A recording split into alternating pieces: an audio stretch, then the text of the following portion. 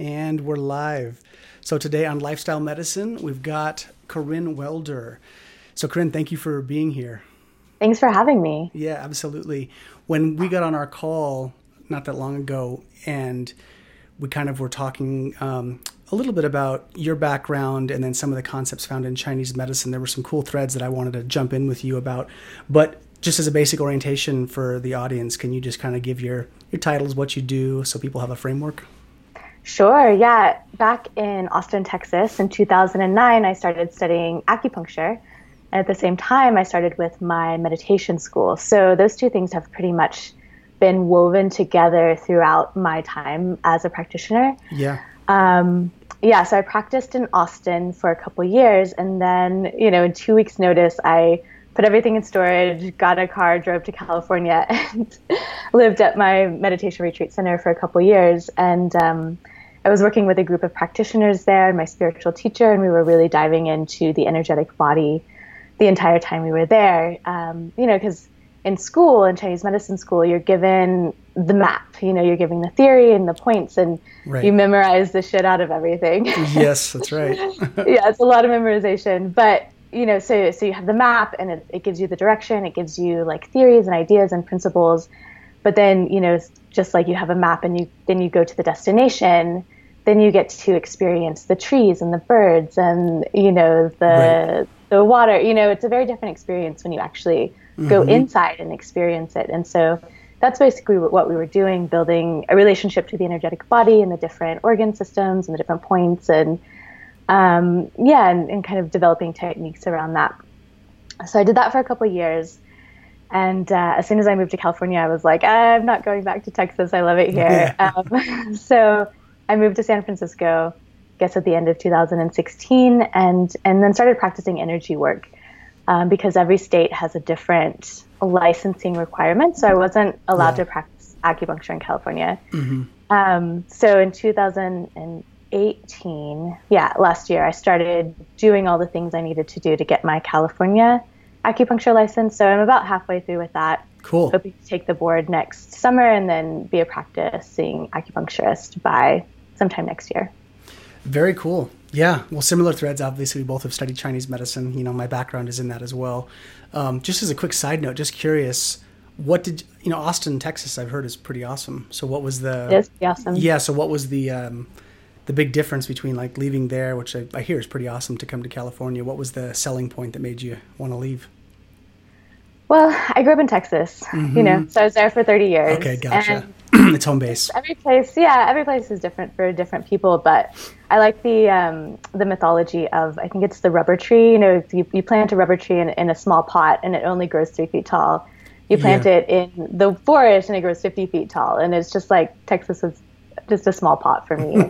I wasn't really able to grow there. So Fair enough. Well, when we had shifting gears into the thing that you had kind of brought up to me when we had our call prior to this interview, you were kind of talking about the concept of Jing, vitality, longevity, and these threads in Chinese medicine, and that you were that was fresh on your mind and you were passionate about these things, and it's been a pretty consistent topic, it sounds like, with the people that you're working with. So I do want to get into that, but for obviously the Chinese medicine people that are listening to this are going to be like, of course, Jing, and it's longevity, it's all kind of, it's very second nature for us, but for the whole slew of people that are listening to this who are like, what the hell is Jing?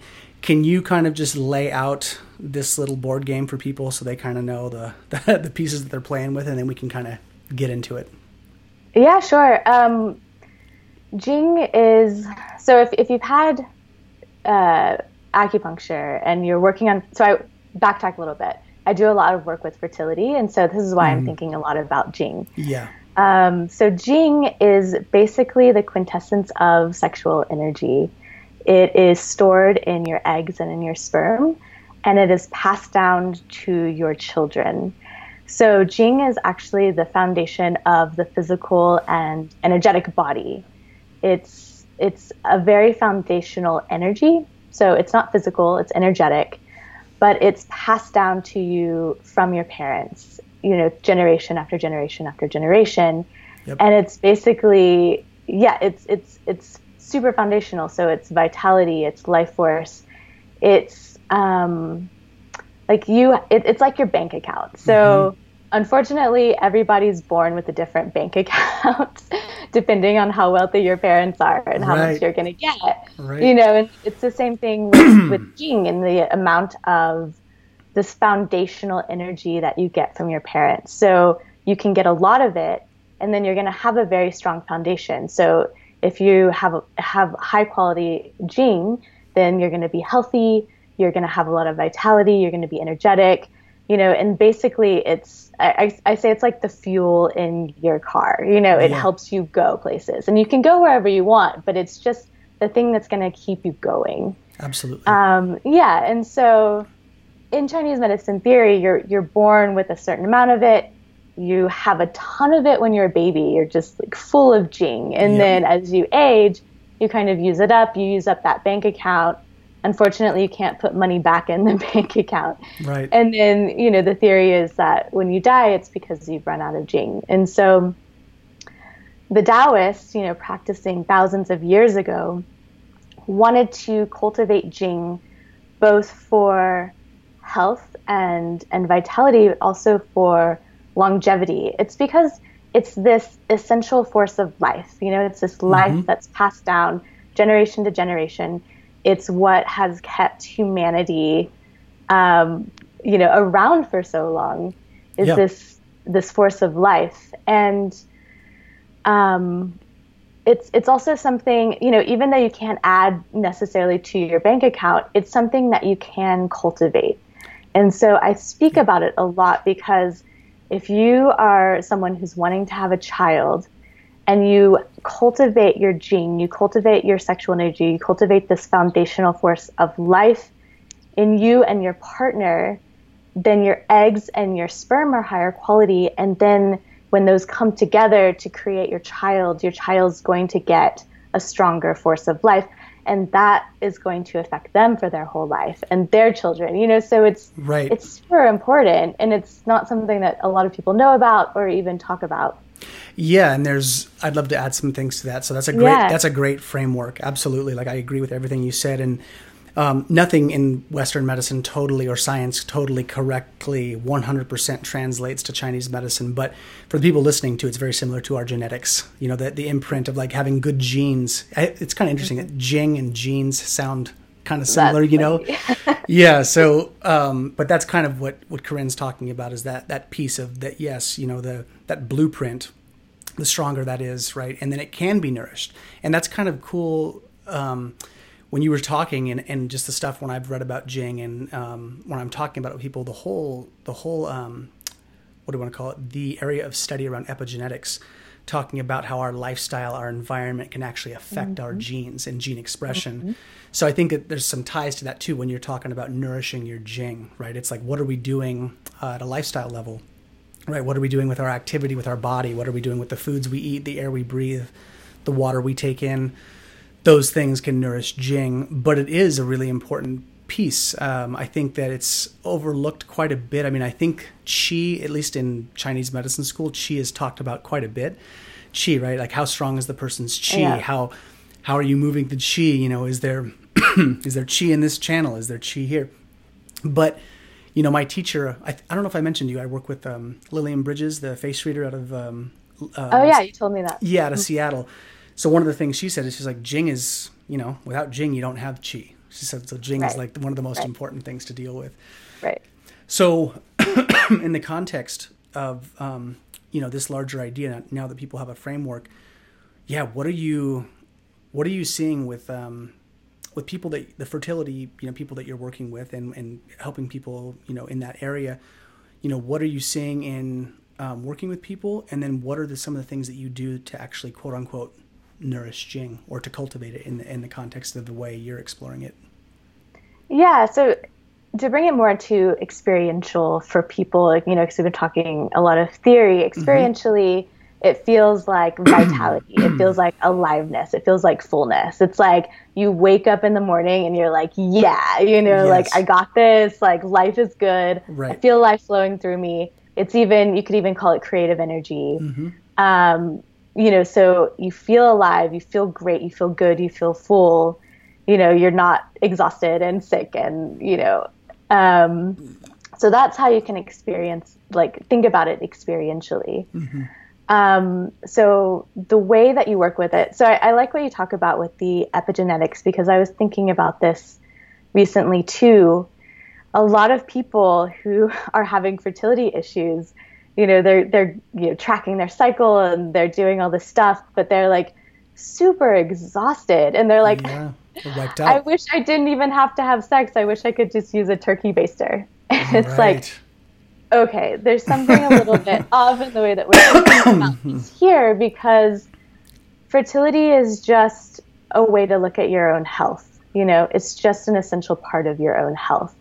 If you are not fertile, then something's happening in your body.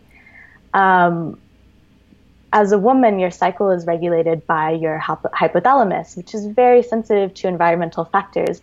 And if you think about yourself as a cave woman or a caveman, if your body's super stressed out, you don't have enough food, like animals are trying to eat you all the time, it's like that's, your body's not going to be like, let's make a baby now. Your body's like, okay, I got to reserve my resources. It's not time to make a baby. Right. However, you have plenty of food, you have plenty of rest, you feel safe. I think that's a big part too. Then your body's like, okay, great, we can make a child now. And so these environmental factors play a huge piece of it. And in our Western world, where it's just like, go, go, go, run, run, run. You're not valued as a human unless you're producing, and you're filling every second of your day with like busyness. And that leads to exhaustion. That leads to your body not having any resources to support and nourish your Jing. You're just in this fight or flight mode. Okay, get through the day, like survival mode. Yep. So you're not going into the rest mode where your body is like, okay, I can actually refill, I can actually replenish, I can restore. And so that's the first thing that I have to address with people is that, important. Okay, I'm going to go off on a little bit of a tangent here. Please do, yeah.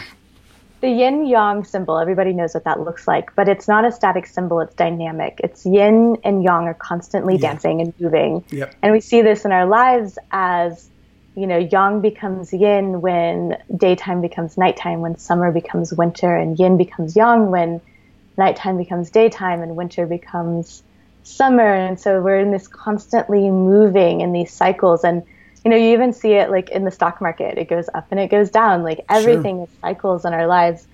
And yet we're constantly trying to hold on to the yang phase in our society. Yang, yang, yang, go, go, go. Yeah. There's no value, there's no time, there's no space to have the contraction phase, to go into the yin phase.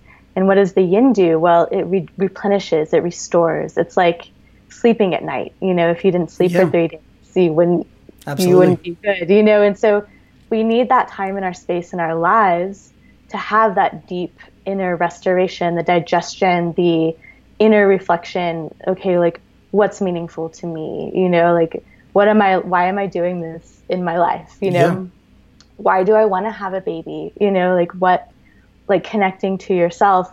How am I feeling? Why am I in so much pain? I think that sometimes people don't want to go into that phase because it hurts, especially if we've been neglecting it for a long time. Well said.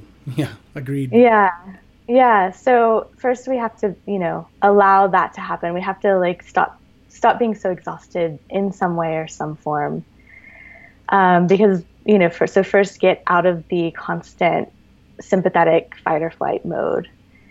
And then, once you're out of that phase, well, then you can start to, feel your body, connect to yourself, connect to your center. How do I feel? What do I need? Do I have energy? Do I not have energy? Yeah.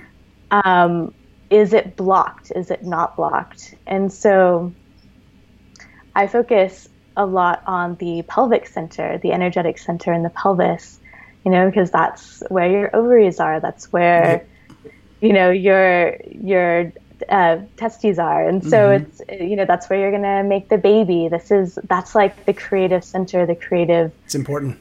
Yeah. And it's, it's also the center that connects down into the earth. It's like power, it's grounded. It's called the hara in the Japanese tradition. Yep. And martial artists learn how to ground in that center so that they can be powerful and strong. And so it's super important for people to start connecting with what's happening in their pelvis.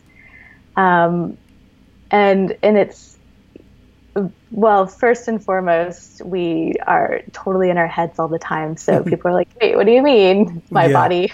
I have a body? Yeah, it's very true. And then secondly, we have so many issues in our society around sexuality. There's shame, and then you don't talk about it. And like at the very essence, sex is about regenerating life. It's generative life principle. It's about creating new life. Sex is the way that you can also regenerate your Jing, because Jing is sexual energy. If you do it in the right way. And this is what the Taoists were working on thousands of years ago. Right. They would use sexuality practices to then nourish their qi. Qi governs all of the functions in the body. And then from there to nourish their spirit or their shen, to bring clarity of spirit. But it always started at the root, at the base, at this vitality level. Yep. And so, I think it's a big missing piece today of first connecting there and then, working on it. There's so many blockages around it. There's so much shame around sexuality. It's either not talked about, we can't talk about it in school, like you don't learn about it when you're growing up. You kind of have to figure it out, and it's weird and it's awkward, and you don't know if you're doing it right, and you don't know how to communicate. And so you learn from porn, which isn't a good way to learn at all, because it's hyper masculinized, and you don't get the deep connection and the deep feminine opening which is needed to cultivate Jing and sexual energy and vitality. Right. So I said a lot. Is there anything you want to? No, I mean, there's a ton there, obviously, right? There's so many areas. I mean, the things that I want to interject.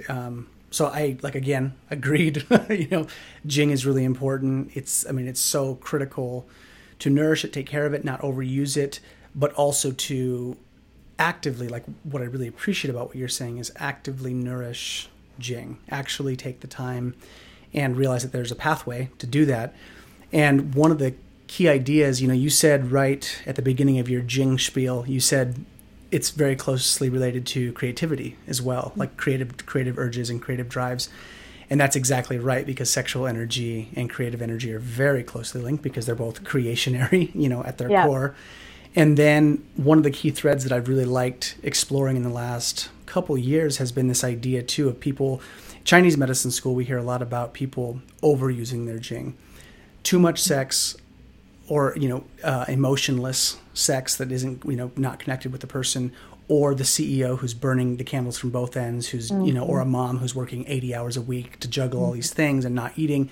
You can burn up your Jing, and that can cause disease.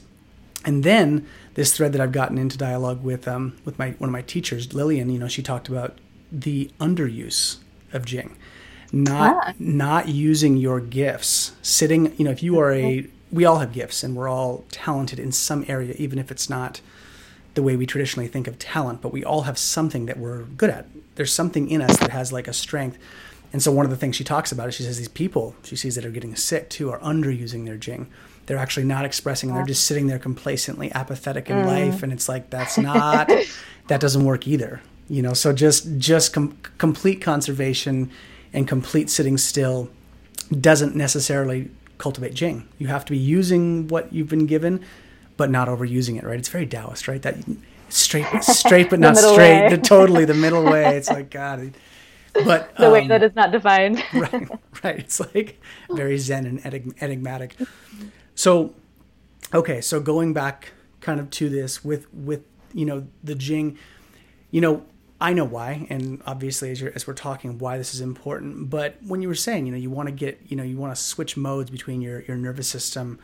Talk a little bit about people, if they don't understand this, why is it important to slow down? Why is it important to relax? Why is it actually important not to just be going 24/7, 365?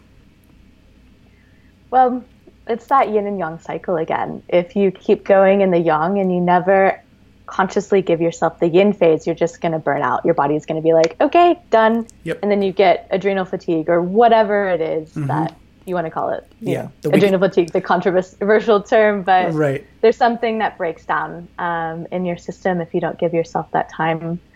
Also, it's just this like inner and outer movement. You know, you're talking about your gifts and your gifts to the world and creative energy and bringing yourself into the world and creating, being a creative person in the world, you know, actively creating in life. So in order to do that, you have to have times of inner reflection. You have to have times of digestion. There has to be times of realignment, you know, so it's like moving out into the world, doing this yang phase, having this activity, and then having this inner reflection, you know, digestion, and then moving back out, you know, and it's just the way of life. It's kind of what we're given. It's the blueprint that we're given as humanity. That's what the earth does. You know, every winter, everything Correct. goes deep inside, and then in the spring it blossoms again, you know, and then it's the daytime, you know, everything blossoms and we're super active. And at the night we're sleeping and a lot's happening during our sleep. If we don't get enough sleep, then everything breaks down in the body. And so we can consciously do this as human beings, you know, since we're conscious beings, and we can give ourselves these phases. And I think that's an essential part of being a creative person and having a creative, purposeful life. Absolutely. It's a great answer. And as you're talking, that's the thing that I think that's really important to remember in this, is that I think sometimes when people hear about Chinese medicine or longevity principles or Jing, these ideas, people, for whatever reason, even though it makes sense to me and probably you, is that this is applicable to everybody. Like there's no person that gets away from this. So I think that's a key point to remember, is that regardless of your walk of life, whether you're in law enforcement, whether you're a nurse, whether you're a Chinese medicine practitioner, a mom, whatever your thing is, I feel like it's important for people to realize that even outside of the context of fertility, you know, that's a piece, right? If you want to be fertile, you have to conserve Jing and nourish it. But even if you're not, if you just want to be here for your kids, and you're not looking to make babies, but you just want to have any kind of longevity, this process is fully applicable to that demographic of people as well. So I think that's what I think it's always good to point out. It's like it's good for everybody to slow down and take care of your Jing. With the people, I have a question for you. I'm really curious to hear your thoughts on this, because it sounds like you dialogue with this pretty consistently, and it's a thread to what you're doing. When I've had people ask me this question, and I kind of have my take on it, but like I said, I would like to hear yours. People have asked me, some people have very high libido. Some people have very low libido. There's people that are kind of in between. And people have come to me like, well, if I have, people have asked me like, well, Gray, if I have a low libido, does that mean I have low Jing, or that I'm going to die sooner or something? So there's like that question of longevity. And then like that question. And then what do you tell people in terms of, if sexual energy is kind of a sign of vitality and stuff, but people are naturally low libido, how do you navigate that terrain when you're talking to people? If that's come up at all, I would love to hear your thoughts on that process of like, low libido, high libido, sex drive, creativity, and how those all kind of link. I think low libido can be from so many different factors. Mm-hmm. There is having sexual energy, but it's blocked. Yes. And I think this is really common. And it comes back to how we view it in society. A lot of times there was a time when the person was 5 and they were freely expressing their sexuality with their friend, and an adult came in. It was very shameful, and then like something shut down. That happens a lot. I've seen that a lot for people, because I also like to dive really deep and see like, okay, what's the source of this issue? Mm-hmm. So that happens a lot of times. Maybe somebody's afraid of their sexuality. Mm-hmm. Maybe they don't trust their partner. Maybe they had a traumatic event in their past, and all of these things it doesn't mean that you don't have Jing or sexual energy, but it can be like it's blocked, or it's hurting, or it's not trusting, or it doesn't want to come out, or again, maybe you're just exhausted and you just need rest, right. You just get enough sleep and then your libido can come back. So I don't think that it relates to necessarily having Jing or not enough Jing. And then there's the way to have sex to conserve your Jing. So you talked about it a little bit, but I want to bring it back a little bit more. So there's a way that you can have sex that can use up your Jing. And then there's a way that you can have sex that can restore and regenerate your Jing and sexuality and sexual energy and creative energy. So the way to have sex to, use up your Jing is basically porn style sex. Yep. It's like the wham bam, thank you ma'am. A lot of ejaculation, because Jing is stored in your sperm. So if you're ejaculating all the time, then you're just like leaving your Jing out, you're just like letting it go out everywhere. And if you're wanting to make a baby, obviously you're going to want to ejaculate, but you can have sex when your partner, when the woman is not in her, not ovulating. And I'm just going to like reformulate my thoughts here. Yeah. So you can I hear you because there's so many, I totally feel you though, because there's so many different directions to go here. So I feel you. Yeah. I'm with you though. Okay. Yeah. So you can have sex when your partner, when the woman is ovulating. Yeah. If you're the man and ejaculate at that point, if you're wanting to have a baby. And then when she's not ovulating, you can have sex and not ejaculate. And for the man, it's like, well, why would I want to do that? Why would I want to have sex and not ejaculate? Right. But you can have sex in a particular way that is super deep, and you can actually have full body orgasms. We actually call it energetic orgasms or etheric orgasms as a man when you are in this deep pleasure state with the woman and not ejaculate. And like I do this with my partner, and when he doesn't ejaculate, it's like he's full of life force and vitality afterwards, versus like the refractory phase where you have to like fall asleep and guy passes out, right? It's it's like 100% different, like something in him is like, man, I wanted to ejaculate, come on, that's why we did this, but then it's like that vitality is still flowing inside of him and still moving inside of him. It didn't leave his body, and it's very, very noticeable for me as his partner and for him too when he does or doesn't ejaculate. And so, you can have sex and build up that sexual energy and then not release it. Right. And you can have sex in a way that creates flow inside of you. So there's sex that can be really grasping and very mental, and it's grasping and grasping and grasping, and it's tight. And you're grasping for the orgasm, you're grasping for the release, and that can actually, like, that doesn't create sexual energy. That doesn't build vitality. The way that you have sex that does build vitality is sex that is opening. The sex that allows flow, sex that allows movement. Right. As the woman, you have to be able to trust your partner. You have to be able to be held by your partner. You have to feel that your partner can meet you and match you in any place that you are, whether it's you need something very soft or whether you need something very like deep, like, maybe you need something really violent. It's like as a woman, you need all of these, the feminine flows, the feminine moves, the feminine needs different things at different times. And when the feminine feels met and held by her partner, then she can open, and she opens more deeply and more deeply and more deeply. And then you get to these really deep energetic states of where you start to feel that vitality, that sexual energy, that regenerative force. And then sometimes I feel it like almost like an infinity sign, from the belly to the heart between the partners, and energy is just moving, and you meet with your partner at this really deep level, like something merges in you at this foundational level. Yeah. And energy starts moving between you. And sometimes I even like to, hold my hands with my partner and then connect our feet.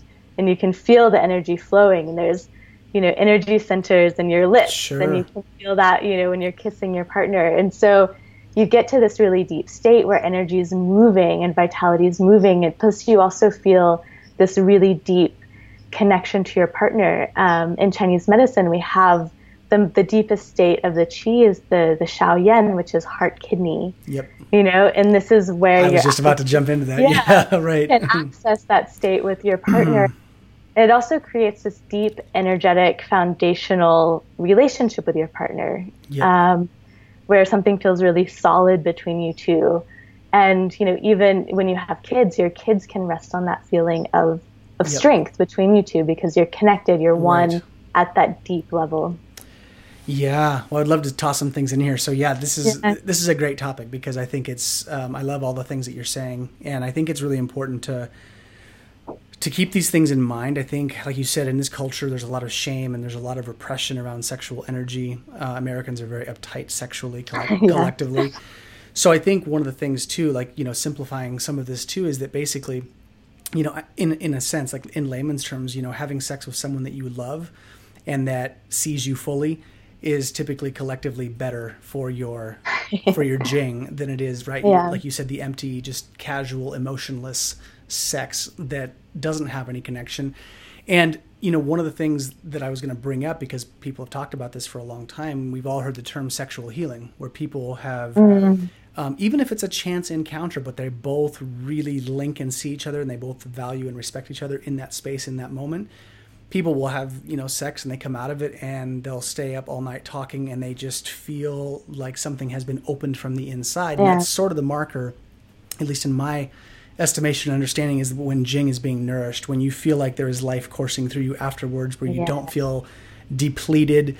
That's one of the hallmark signs of if your Jing has been exercised appropriately, right? It's been like stimulated and your gifts have actually been stirred up and not, repressed or put down or stagnated. Because I know people, and I'm sure you do too, who have had sex with somebody and there was almost a toxic response. Either they felt, maybe they felt they were being used or not fully seen, or they feel completely empty and hollow afterwards, where they're like, why did I do that? Why did I just do this act with this person who really doesn't mean anything to me, and vice versa probably. So there's this kind of, thread there that I think it's important to touch on that. And just to interject, and I've shared this story on the podcast one other time, but, when I was 19, I lost my dad in a car accident, and I didn't grieve. I cried once, like the day I found out, for a few minutes, then I kind of froze up and didn't cry. And then the following Thursday when I eulogized him, I cried that night for about 30 minutes. And then for 2 years, I didn't cry at all.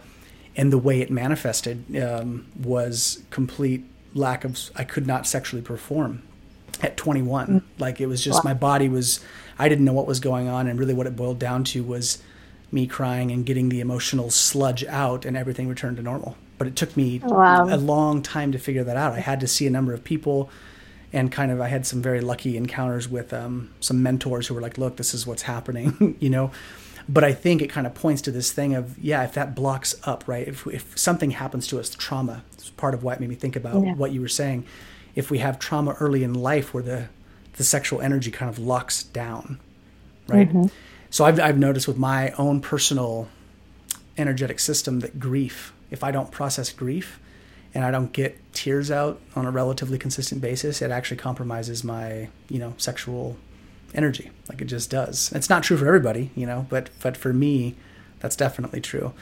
Have you seen similar type things in people? How does it manifest differently, or from what you've seen? Like if there's trauma, like what's that look like in other people?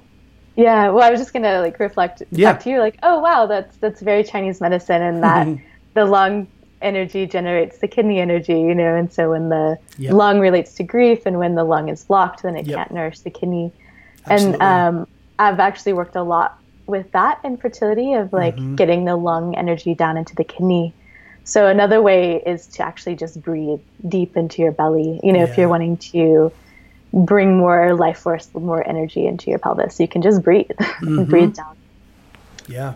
But the question was, what was the question again? How do I see trauma in people? Yeah, like trauma, because I think that piece, when that was a thread, kind of like a light went off when you said that. It's been true for me, but I know trauma, when we have trauma in our life, it's going to affect everybody a little different.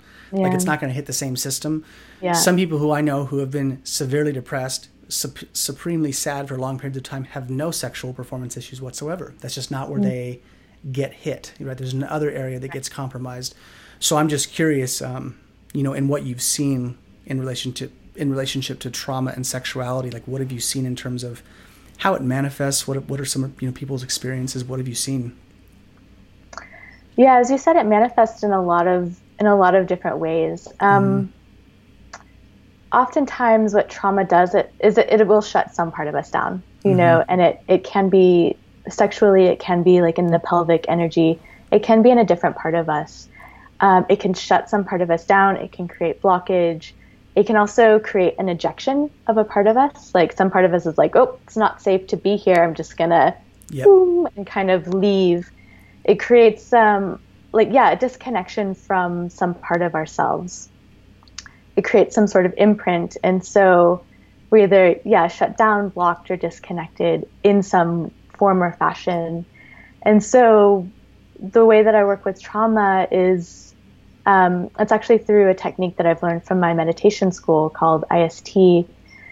And you basically go deep into a meditative space and you start to move through that trauma.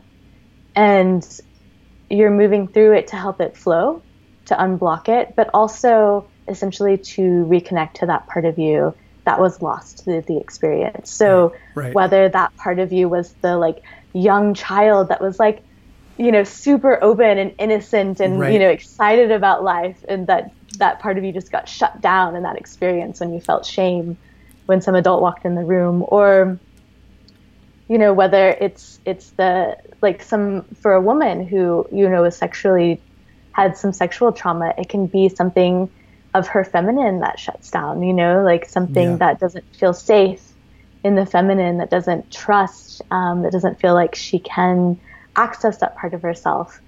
I do this women's group, I call it Fertility, once a month here in the Bay Area, and I was talking about sexual energy, and a lot of women said, I don't feel safe. When I build up my sexual energy and I feel that aliveness flowing through me, I don't feel safe when I go outside. Yeah, fair enough. Yeah. And so it's constantly working at that level. And so I'll go into one of my other passions, which is feminine energy and helping women reconnect to the feminine. So you can call it past life. If you don't believe in past life, you can just say that it was passed down to us, cellularly, women to women. But every single woman that I've worked with to reconnect with some feminine power, to reconnect with sexual energy, has some sort of trauma. I don't want to be seen. I don't want to be seen in this way. I don't feel safe. I feel afraid. Because at some point in history, and we had, I guess, the point in history that comes to my mind very often was during the Inquisition, 400 years. It wasn't just women. A lot of people were burned, and it was initially started to get rid of the Cathars. But, any woman who was powerful, who was sexual, who was a healer, who had knowledge, was burned, or tortured or raped. And all of that was to break the feminine. And so every single woman that I work with to reconnect with the feminine, and I often feel it, there's a lot of way the feminine manifests, but I often feel this particular feminine in the pelvis, in the belly, in the forces below. There's also energetic centers that go down into the earth. It's kind of like this deep earth, powerful feminine. There's just so much fear around it. And so it's always working at that level, and also helping women to reconnect with those forces, because I've had to deal with this for myself too, and so that's why I'm so passionate about it. There's always so much fear, don't want to be seen. And then finally something clicked. I was like, you know what? These deep feminine forces, the things that I'm connected to, the things that I'm reconnecting to inside of myself, Like, that's where the magic is. That's where I'm going to heal people. That's where my passion is. That's where the mystery is. You know, I've been spinning my wheels trying to get stuff working from the masculine way, and it's just, there's no movement, you know? And then when I finally was like, okay, I'm just going to flip the switch, and I'm going to like be brave and courageous and just do it, you know, like, so, I don't know, something just changed inside of me. And I was like, I have to reconnect with this. Yeah. And I think so many women experience this, and I really want to help other women also reconnect to this inside of themselves, because I think it's essential. It's essential for women. It's essential for everybody. You know, like, it's essential for the earth. Like, I don't know if the earth would be, like, the environment would be so much, you know, turmoil if people were more connected to the feminine in this way. And it also feels like there's just this general movement where it's coming back, it's rising, more people are connecting to it, more people are feeling safe. And so that's another way, you know, it ties into fertility, but it also is its own thing. And it's another thing that I work with a lot. Yeah. When you were, you know, just backpedaling a little bit, you said right at the beginning of that, when you started to talk about this, you said that people are kind of, you through this process, was it called IST, you said? Mm-hmm. Yeah, so, inner space technique. Okay, so they go back and they're, you know, kind of activating the trauma, or in a sense reliving it, or going through it again and stirring it up. So, you know, outside of the context of, let's say, working with a practitioner, is there a way to kind of open that door? Say, like, you know, say I got off this podcast and I'm like, okay, I want to kind of self-assess trauma a little bit. I know some areas in my life where maybe I was traumatized in this way. You know, are there some baseline fundamental principles or ideas that people can be guided to sort of look at their stuff in a more functional way that can actually get them moving in the right direction? Or do you see it strictly as a process that's, you know, should be guided by a practitioner at all times? Like, what are your thoughts on just, you know, you kind of working on your own stuff in the way that you can, or being guided? Like, what are your thoughts on that? I would say I'm not sure. I've only done it the one way. Yeah, I've only done it the way, where it's guided. And, you know, I've guided a lot of people. I've been guided myself. And there's something about having someone with you that really changes things for me. Agreed. Mm-hmm. It's like there's a space that's created, you know, around the experience. Like, there's a depth that you go into through the meditative space. And then you have someone who's present with you. And for me, I've been able to go really, really deep in places that I would have never been able to access myself by having someone be there with me.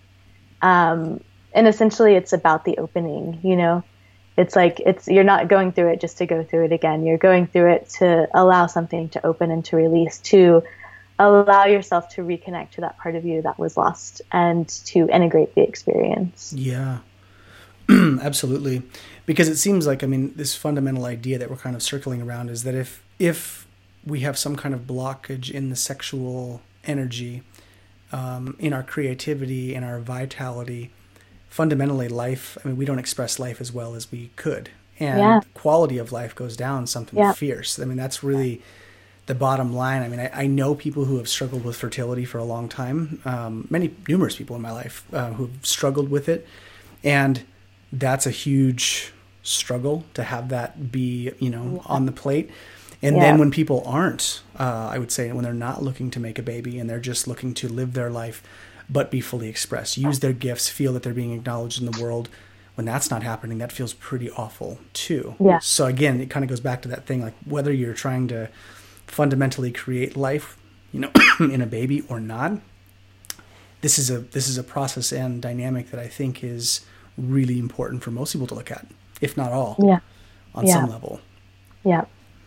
Well, what have you seen, I guess, in the context of this? So when you're working with people and you're guiding them through this process, you know, what do you see as you say you unearth the trauma, right? And you're kind of guiding them through the medicine style that you do. You know, what does the other side of this look like? What do you see in terms of movement of people, their expression, maybe, you know, fertility? Like what's some of the end game scenarios that you've seen? Sure. I was working with someone really recently, and This actually wasn't for fertility. She had sacrum issues, but it's kind of similar. You know, your sacrum's in the pelvis, and Yeah. she was she's kind of a very timid person. And when I was working on her sacrum, I could feel this like fire in her belly, you know, like a tiger in her belly. And I was like, wow, you have a lot of ferocity there. And, you know, did you know that? No. You know, and so there was something like the pain in the sacrum was from this like intense holding down, holding something in. She felt like she had to present herself in a certain way, and she could only let certain things move through. So I've often seen a relationship between the pelvis and the voice, you know, allowing things to move through your voice to express. And, you know, did the session with her, but it was really like towards the end when we were talking, and I was, you know, trying to help her feel like you have all of this in your belly and you can let it move. And then all of a sudden it just clicked for her. And then, oh, the light goes off, and then right? Something happened. It wasn't just mentally, it's something clicked in her energetically. Oh, I don't have to hold myself in. Oh, I don't have to, you know, present myself this way, this way, this way. And then all of a sudden it was just movement, you know, from her pelvis into her system.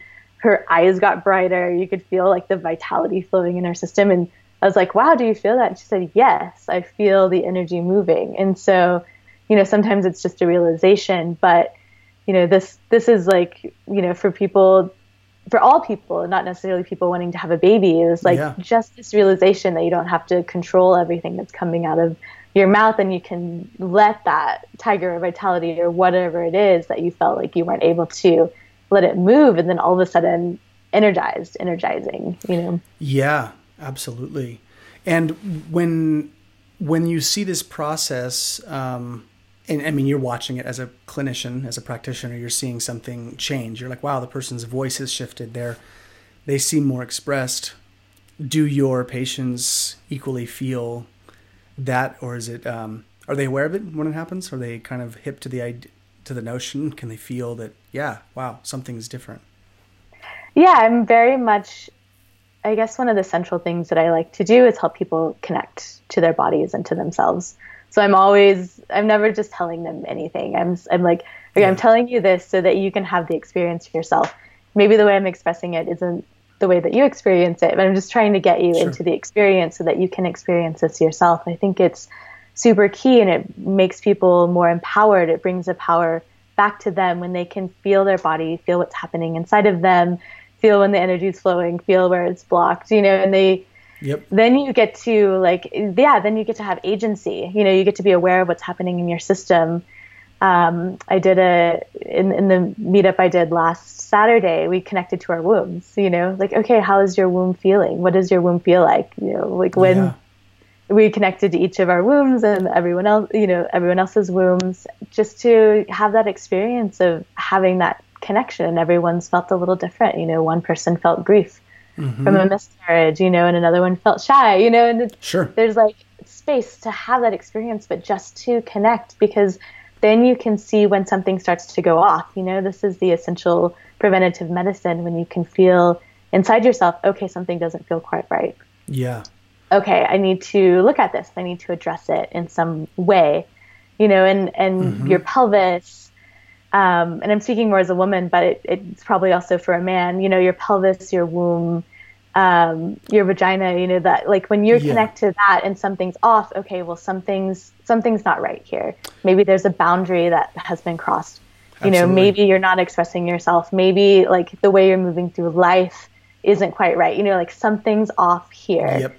Maybe, you know, maybe it's diet. Maybe I'm eating too much sugar, and so I'm getting these different, you know, but when you're aware of what's happening there, like is something shut down, is something cranky, is something, you know, like off, then you can start to address it before it becomes a physical disease. And I think that's super important. So I'm always trying to get people I work with connected into their bodies. Yeah. And it's definitely true, excuse me, for men, for a lot of men that I talk to, and it's been true for myself. You know, I come from a pretty extensive martial art background, and I focused on a lot of the, you know, internal martial art systems. I teach Tai Chi. And so one of the key threads that I noticed right from the beginning with the internal arts that are just very much about keeping your awareness down in the lower dantian, right? The lower abdomen, keeping it moving there. I mean, that was especially through my 20s when I had a lot of weird stuff with my dad, and I had a lot of grief and weird identity stuff I was figuring out about what's my life going to look like without my dad, and who am I? And it was just a weird time. And I mean, the thing that kind of grounded me back into baseline sexual expression was martial arts, because it kept my mind in my belly, basically. I was very easy for my heart to get very hot, and for me to just be in my head a lot and overthinking things. And that was the exhaustion. You know, I had to consciously kind of bring things back down. And that kind of brings me to the next question, because what I've seen in, you know, my interactions with clients, people that I work with, the things that I'm seeing, people that typically, well, let me lay out this idea first, because I think you're hip to it, but for the people listening, that, you know, the Jing, Qi, and Shen, you know, our constitutional strength, our essence, then we have our energy, and then our spirit at the top. And that platform, right, Jing is like the bottom of the pyramid. It's the biggest base. Qi's a little bit smaller, and then Shen is the top of the triangle or of the pyramid. And when I've seen that be upside down, where people are all in their head, they have a little bit of Qi and they're wiped out. They have no energy for sex, right? They have no energy for anything. They're just so burnt out. There's very little room for sexual activity, whether that's creative drive or the actual physical act, or their libido gets low, right? They get very depleted. So it kind of got me thinking about what you said about your meditation background. Have you seen that when people's minds calm down, that the sexual reservoir starts to fill back up, like when they can get out of their head and start putting things back lower? What have you seen with that? I mean, I've seen that, but I'm curious to know, because we all attract different people. So Sure. Yeah, I've actually seen it a lot in my work with people. I recently did a class on empowered birth, and basically these women were about to give birth. They were really scared. You know, like, I don't know if I can do this. And I was like, okay, the fear is in your head. It's at the level of your mind. I'm afraid. Basically, it's all these ideas that you have about what's happening. It's the story about what's happening. It's a story about the experience. It's not the actual experience. It's like the hamster in the wheel, right? Like just yeah. It's just your idea of what's good, what's bad, what's right, what's wrong, and it has nothing to do with the actual thing itself. And so I gave them that context. The fear is in your head. It's not the experience. And I got them to go down into their bellies, you know, and I helped them. So I had hands on their hips. Sure. I would, you know, breathe down into your belly. I had them get into their belly. And as soon as they did, boom, silent mind. Yeah. Silent mind. Down into their belly, silent mind. And then they also felt the power in their belly. I was like, your body knows how to give birth. You are one of billions of women who have given birth over the history of humans. You know, like, you know how to give birth. Your body knows how to do this. Like, go into the experience. Go into the flow of the experience. It's going to be the most intense thing that you've ever experienced, but it's force and it's power and it's life, and your body knows how to do this. And so go into the place where you know how to do this, which is in your pelvis. Your brain doesn't know how. No, it's very true. And I have to toss this story in, because my wife did a home birth, and I was the first person to catch my daughter. So when she came out, like, her, you know, my hands were the first thing that she touched. It was beautiful. It was awesome. Amazing experience. My wife, though, is very, very yin. She's very soft. She's very traditionally feminine, and just, you know, she moves slowly, and she's just, very graceful. And, you know, because I'm a first-time parent and I just didn't know, and I'm a guy, I remember kind of going through that process. I'm like, she wants to do a home birth with me, which means no pain meds, no anything. And I remember thinking, like, I just don't know if she's going to be able to handle this given her personality. And I was floored at how her body just took over. I mean, she became like a different person. It was like, where's my wife? Like, whoever this person is like not her. I mean, it was her, but it was crazy to watch her body go from that mode of, you know, I'm in pain, to just silent, fully in her body. She stopped talking. And when she stopped talking, I was like, oh shit, she's in her body, because her body is about to do this. And it was amazing. You're absolutely right. I mean, the body does know what to do. I mean, it was kind of remarkable to see how true that statement really is.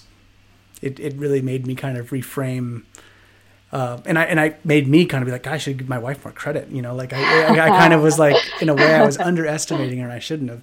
her body took care of it. But it was, but you're right. I mean, that's exactly right. The body does know what to do. That's a key point to remember. I think people forget about in the context of a baby and in life, right? The body. Yeah, and there's something about resting in the pelvis where, your mind goes silent, you're grounded, you're connected, you're alert, you're aware. Yep. Just like if you think about the martial artist, and you're centered, and like it's a good place to be. The mind is a hamster wheel; it has no connection to anything that's happening. Yeah. It has, I mean, it's like, right, it's functional. It helps you pay your bills and do your day-to-day stuff. We need it.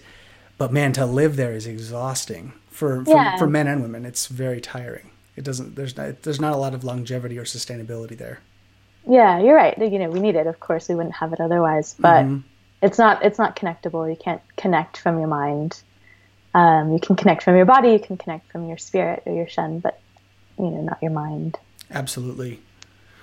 Well, Corinne, in this, we've jumped through some pretty cool hoops through this conversation. But if you were, in kind of like closing and wrapping up this whole big picture that we have about Jing, sexuality, vitality, longevity, fertility, women, if they're looking to make a baby, or if people want to just live with more vitality, if you had parting words for the audience in terms of how people can embark on this process in the simplest way, how do we start putting like baby steps in the right direction? What would be the kind of takeaway thing that you would tell people to begin doing if they're not, or things to assess? Like what would be your guidance? I mean, I guess baby steps, first step, get enough rest. Like if you're exhausted, you have to change something somehow, some way, Yep. So stop being exhausted. That would be the first step. Yeah, step one. Probably easier said than done. Yeah. Second baby step, nourish yourself. You have to eat well because your body is made up of everything that you put in it. This is what your energy is made from the life force of the food. Your physical body is made from the physical things in the food. And so, eat food that is full of life, go to the store, eat produce that feels full of life. And that's going to also support your life force. Yep. So obviously, if you can eat local, well, that's amazing because you're not eating food that's been shipped across the country. But, if you just eat a lot of produce that looks really healthy and alive, well, that's good too. Like the farther away you get from life and being alive and processed and shelf food, the less life force that you're going to get from your food. Absolutely. So those are just like super baseline. And then I guess the next level would be connectability, so connecting to yourself, connecting to your body, connecting to your partner, connecting to people in your life, connecting to your life. It's like, it's so easy when you're like running, going to forget that connection piece of just to like slow down, breathe. What do I need? That's a great, and if you have more, I want to hear more. I just want to connect on that piece that you just said. That connectivity piece is very real because I know for a number of women that I've talked to as well, there is sort of, I think the infertility piece can be very isolating for a lot of women. Yeah. And as a result, they sort of isolate themselves from life in general. They sort of box themselves in. And even if they're not going to women's support groups for this particular thing, them getting out and doing like a painting class and just connecting with people seems to sort of circulate things in the right direction. Women that I know have had huge shifts in just expanding their social circles and just seeing more people and just essentially interacting with living people. That's sort of, that thing seems to be very real and powerful. Yeah, it's a human need. Yeah. Like it's an essential human need. We need people. Yeah. We need people. We need connectability, both with ourselves and with other people. And there's something nourishing and life-giving in that piece. And also, when we connect to ourselves, like, oh, wow, things are really terrible right now. I feel full of like pain and shame and frustration and all of those things. And so it's hard to feel that, but it's like, it gives you that sense on the radio. Oop, I lost your sound. Oh, I lost you. Weird. Yeah, totally lost. Oh, there you're back. Can you hear me now? I can hear you now. Yeah. Okay, So great. something happened. I don't know what. Yeah, that was strange.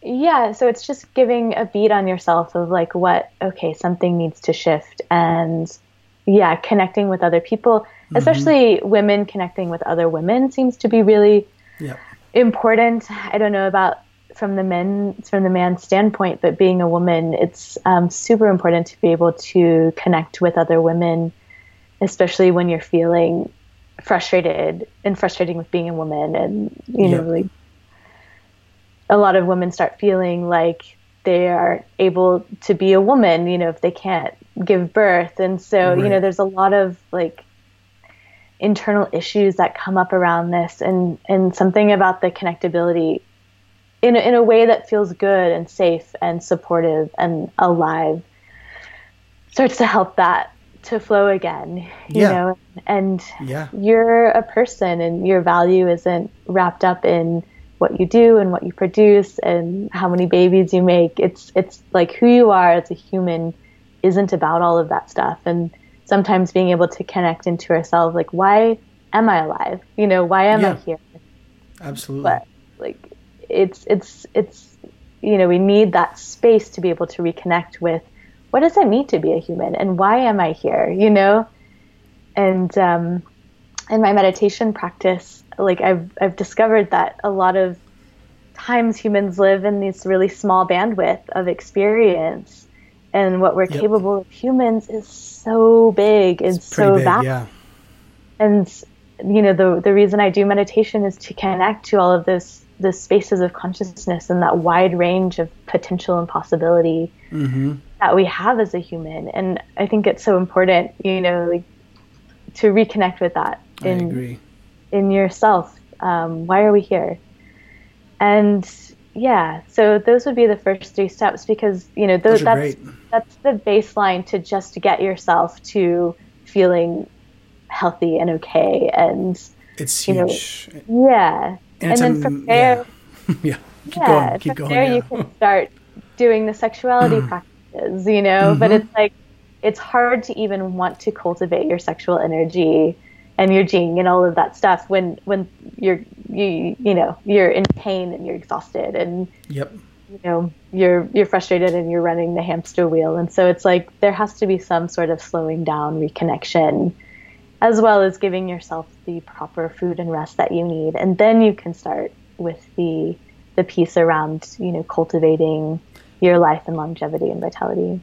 Yeah, and sort of metaphorically, it sounds like you're like, these are like the places where we seal the leaks first, right? We've got to like seal up the leaks before we start filling the tub or the well back up. Exactly. Yeah, just like seal things so that you're not leaking all the time, because most of us are, right? Except we're all leaking to a degree, right? Like we're all slowly dying, but I mean, there's that larger piece of like, you don't want to leak so fast that you just don't have any oomph and juice and vitality for your day-to-day living and for your larger, you know, purpose in life. So, well, Corinne, those are great. Thank you for all of that information and for jumping in on this topic, because I think it's one, like I think it's applicable to everybody, and I think it's a message that people need to hear. It's important, and it's a framework that I think we all need to kind of, just not burn out, because everyone's doing it, right? We live in America, and everyone is prone to burnout in some capacity. It's pretty easy to do it, that's for sure. It is. And I think people want to feel healthy and alive, full of life, and creatively satisfied. Whether that's creating a baby or creating, you know, your life's purpose. Right. We all want to feel good. Well, Corinne, thank you for doing this. And if people want to find you, follow you, kind of see what you're doing, what are the best places to do that? Sure. Thanks so much for having me. Yeah. So my website is dragonblossomhealing.com. Okay. And you can email me at cw@dragonblossomhealing.com. Okay. Instagram is @dragonblossomfertility. And then I have a Facebook group called Reclaiming Feminine Wisdom. It's a closed group, but, you know, just request and I'll accept you. So we talk a lot about the reclamation of feminine wisdom and just a safe space for women to explore and express themselves. Yep. And at some point I am going to create some online courses. So that's in the very beginning, more of the idea stage, but excited to put that out. And so would love for you to connect with me. I would love to explore more of these topics with you.